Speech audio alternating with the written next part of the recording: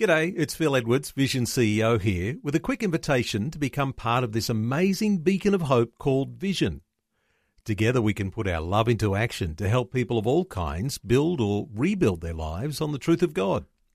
Please consider the part you can play during our upcoming Visionathon appeal, remembering that it's your support that makes Vision possible, including this podcast. Life, culture and current events from a biblical perspective. 2020 on Vision. Ashley Saunders is about to hop on a plane from Perth Airport bound for Adelaide, but he's been in Perth last night for the first leg of a national tour with a special guest. Her name is Andrea Williams, a top UK religious rights barrister, a dynamic and articulate, inspiring speaker. And Ashley Saunders, welcome back to 2020. Good morning, Neil. It's good to be with you. You were there in Perth last night. Is the start of the national tour for Andrea Williams. How was the night? What actually happened? We had a dinner which was attended by a large number of people, and Andrea was able to address the dinner, in a sense, speak prophetically into our nation by indicating some of the things that have been happening in Britain. And Britain, in terms of a whole range of social policy issues, is further down the road than Australia is. And so there's a sense in which Andrea's message, speaking to Australians, is to say, this is what's been happening in our country, this is where we're at, these are all the ways in which the social changes have impacted upon the ability of people to live out their faith in public. These are some of the cases that we're looking after for a teacher or a nurse or a doctor or somebody else who was dismissed or something else happened because they refused to comply with the new liberal agenda. And be warned, these are inevitable consequences, and if Australia doesn't take a stand now, you will find it happening in your country too. So Andrea Williams is at the helm of what's known as the Christian Legal Centre, and no stranger to growing hostility against followers of Jesus. When you say the UK is a little further down the track, what that means is the hostility against Christian believers is greater there than it is at present, and we could head off some of those things if there are right decisions made now. Yes, and certainly we need to know in Australia that any suggestion of changing the definition of marriage is not just about making some changes to some words, that it changes fundamentally the nature of family, it changes fundamentally the rights of children, it changes fundamentally society. And so what will happen is that we would find increasingly that Christians would be under pressure to conform, because this is a new intolerant agenda. Yep, they call themselves tolerant, but it is a new intolerant agenda that basically says you will conform to our way of thinking or there are consequences. And that's certainly what's happening in Britain. Now, Andrea Williams frequently appears on the BBC and other British media, and she gives a courageous Christian commentary about things that are unfolding, and she's represented some high-profile Christian freedom cases in Europe. She comes with great experience and, as you say, comes with a prophetic word for the Australian church. Is that prophetic word something of a warning?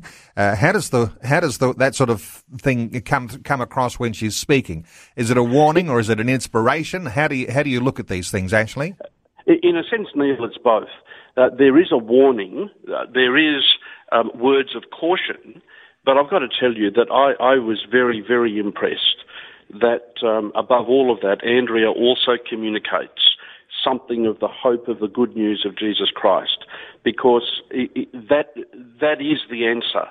The answer is found in Jesus.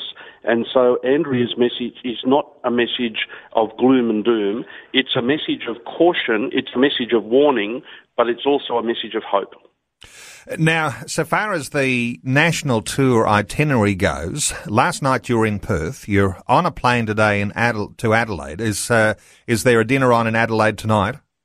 No, that will be. We've got a series of meetings today, this afternoon, and tomorrow in Adelaide. Then there's a dinner on Saturday night.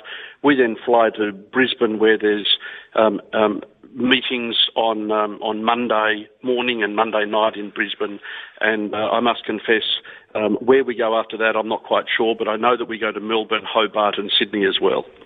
Okay, yeah, as far as my bit of detail here that I've got in front of me, next Tuesday at the 1330 Church Scoresby in Melbourne, you mentioned the Hobart gathering. I don't have that detail, but next Friday the 28th, the Wesley Conference Centre in Sydney, and then even to Wollongong on the 29th of July, and details no doubt on the Family Voice website, fava.org.au, to get some details there. And I might just preview that Andrea Williams is going to be our guest on 2020 on Monday. So certainly looking forward to that opportunity to hear her heartbeat as to what's been going on in the UK.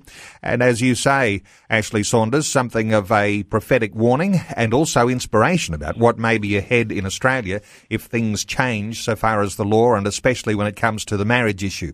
While we're on this marriage issue, Ashley Saunders, what has come to light is the possibility of that postal plebiscite being enacted this year. In fact, it could be sometime soon. There was a successful motion on the issue at the Queensland LNP convention on Friday. It's hit the news yesterday. Your thoughts, Ashley Saunders, on the likelihood or the possibility of that postal plebiscite? There are certainly probably three views within the government ranks in Canberra. One view would be that, as espoused last week, that the government really needs to remove this as an issue and therefore agreed to a private member's bill to change the law and for all members to have a conscience vote. That's one view within the government ranks. The second view within the government ranks is that it's very important for the government parties to hold the line and to stick to the idea of having a public compulsory plebiscite before any change is made. And the third view is somewhere in the middle that says if we can't get legislation through for a compulsory public plebiscite, let's do a postal plebiscite for which we don't need legislation, which is not compulsory and is not binding. It seems to me that this is an attempt to try and resolve a political issue, and whether or not it actually works in any public policy sense, I think, is unknown. If, for example, there was to be a postal plebiscite and those who participated in that were something in the order of 50, 60, 70% of the Australian people, then the very fact that we in Australia have compulsory voting and we're expecting the vast majority, almost everybody, to be involved, the result of a postal plebiscite that only has limited involvement could be disregarded by anybody who doesn't favour its result. So that's my personal concern, that if a postal plebiscite was to say, yes, let's change the definition, I think those who are against changing the definition could rightly say, just a minute, this is not really the say of all Australians. This is only the view of those Australians who feel strongly about it. And I think equally, if it had the opposite result, those who want change would want to disregard the result as well. Of course, on top of all of that, you've got some members in the government ranks. I think Warren Entsch was quoted yesterday or the day before as simply saying, we've just got to get on, we've got to get over this plebiscite, we've just got to do the job. And so there certainly are those three views in the government ranks, and I think that the postal plebiscite, whilst attempting to be a middle course, does have some dangers and could be disregarded by anybody who didn't like the result of it. So I'll tick the box cautious response from Ashley Saunders because I imagine in what you're saying there that you would favour a full plebiscite where everyone goes to the ballot box and makes their mark there. That's the ideal that you're favouring. Yeah, yes, that's right. And this is not just a matter of changing words in a piece of legislation. This is a significant change to the nature of marriage. This is a significant change that impacts families. This is a significant change to the whole of society. And where it has happened everywhere else, it shows that there are ramifications for individuals' freedom of conscience, freedom of religion, and freedom of belief. And so this is a significant matter. This is not just a matter of changing some words, and I would urge strong caution that we should not do that unless the overwhelming number of Australians supported it. I would personally still have a concern.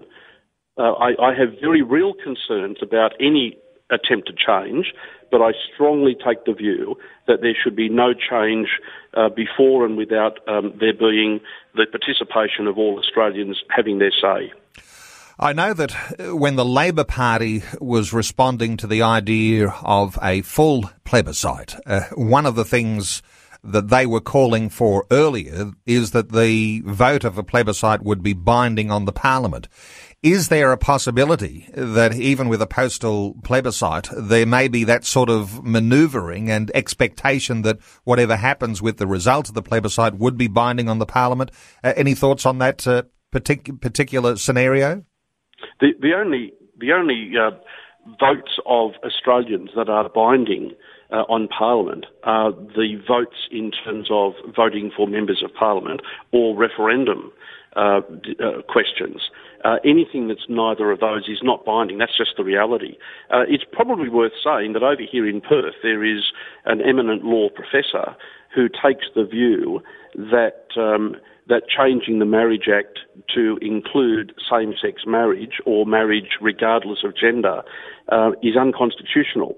And he takes the view that we really should not be changing the definition of marriage in the Marriage Act without a constitutional referendum. Now, it's worth saying that that is one view. There are others, even Christian people, who disagree with him, but at least one eminent constitutional law professor takes the view that we cannot make the change without a binding referendum. All right. Certainly lots more discussion to be had about what is happening, what is happening by way of manoeuvring towards that. Even the idea of the postal plebiscite as a countermeasure to the West Australian Senator Dean Smith and his recent push for a free vote on same-sex marriage and the preparation of a private member's bill there, and that's all still yet to unfold, but certainly more to talk about as the time goes on.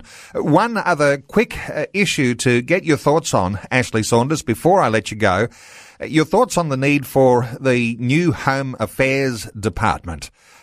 You'll be following that in the news, and I'm just wondering whether you have any thoughts for or against, or what sort of caution there ought to be with the formation of a new super department like this called a Home Affairs Department for Australia. Again, I guess cautious would be the word that I would ascribe to the news about that proposal that's coming out this week. Australians are generally suspicious of any attempt to centralise power or to have power concentrated too much in one area. And so Australians as a general, characteristic would be cautious, if not suspicious, of getting all of those different agencies into one super agency. Or having all of those departments under the responsibility of one minister, and so certainly the idea of centralising too much power or concentrating too much power, I think, has some inherent risks. At the same time, we need to recognise that there are a range of government activities that do fit that one description, and so I guess the one-word answer would be cautious, and let's see more detail to see whether or not that caution goes one way or the other. I guess what you're saying is it's all very well to put in place new powers because of a rising threat of extremism and terrorism. But that same power in the wrong hands could be used illegitimately against groups, and I'm even thinking of, potentially things can swing on pendulums, even be used against a Christian community in the times to come. Is that a fair enough thing when you talk about caution here and caution there? Because when you've got the extending of powers, when they're in the wrong hands, they actually present a threat. And sometimes it's a question of how many liberties do I surrender in the name of protecting my liberty? How many rights do I give up or compromise in the cause of protecting my rights? And so what you say is spot on, Neil, that it can be an excess, and we need to make sure that what is being done is for good public policy reasons, and that there is good public policy outcomes rather than what the politicians would call unintended consequences. We need just to be careful about those things. Well, Ashley Saunders, so good getting your insights as always, and all the best for the tour as it continues with Andrea Williams. We mentioned some dates a little earlier. You might like to check out dates to see Andrea Williams if you're in capital cities and some of the regional cities around Australia, fava.org.au to keep up to date with that. Ashley Saunders, National Director, Family Voice Australia, thanks so much for being with us and sharing your thoughts with us today on 2020. It's been a pleasure. Good morning to you and your listeners. Before you go, thanks for listening. There's lots more great audio on demand, or you can listen to us live at visionradio.org.au. And remember, Vision is listener supported. Your donation, large or small, will help us continue connecting faith to life for hundreds of thousands of people across Australia and around the world. Learn more or donate today at visionradio.org.au.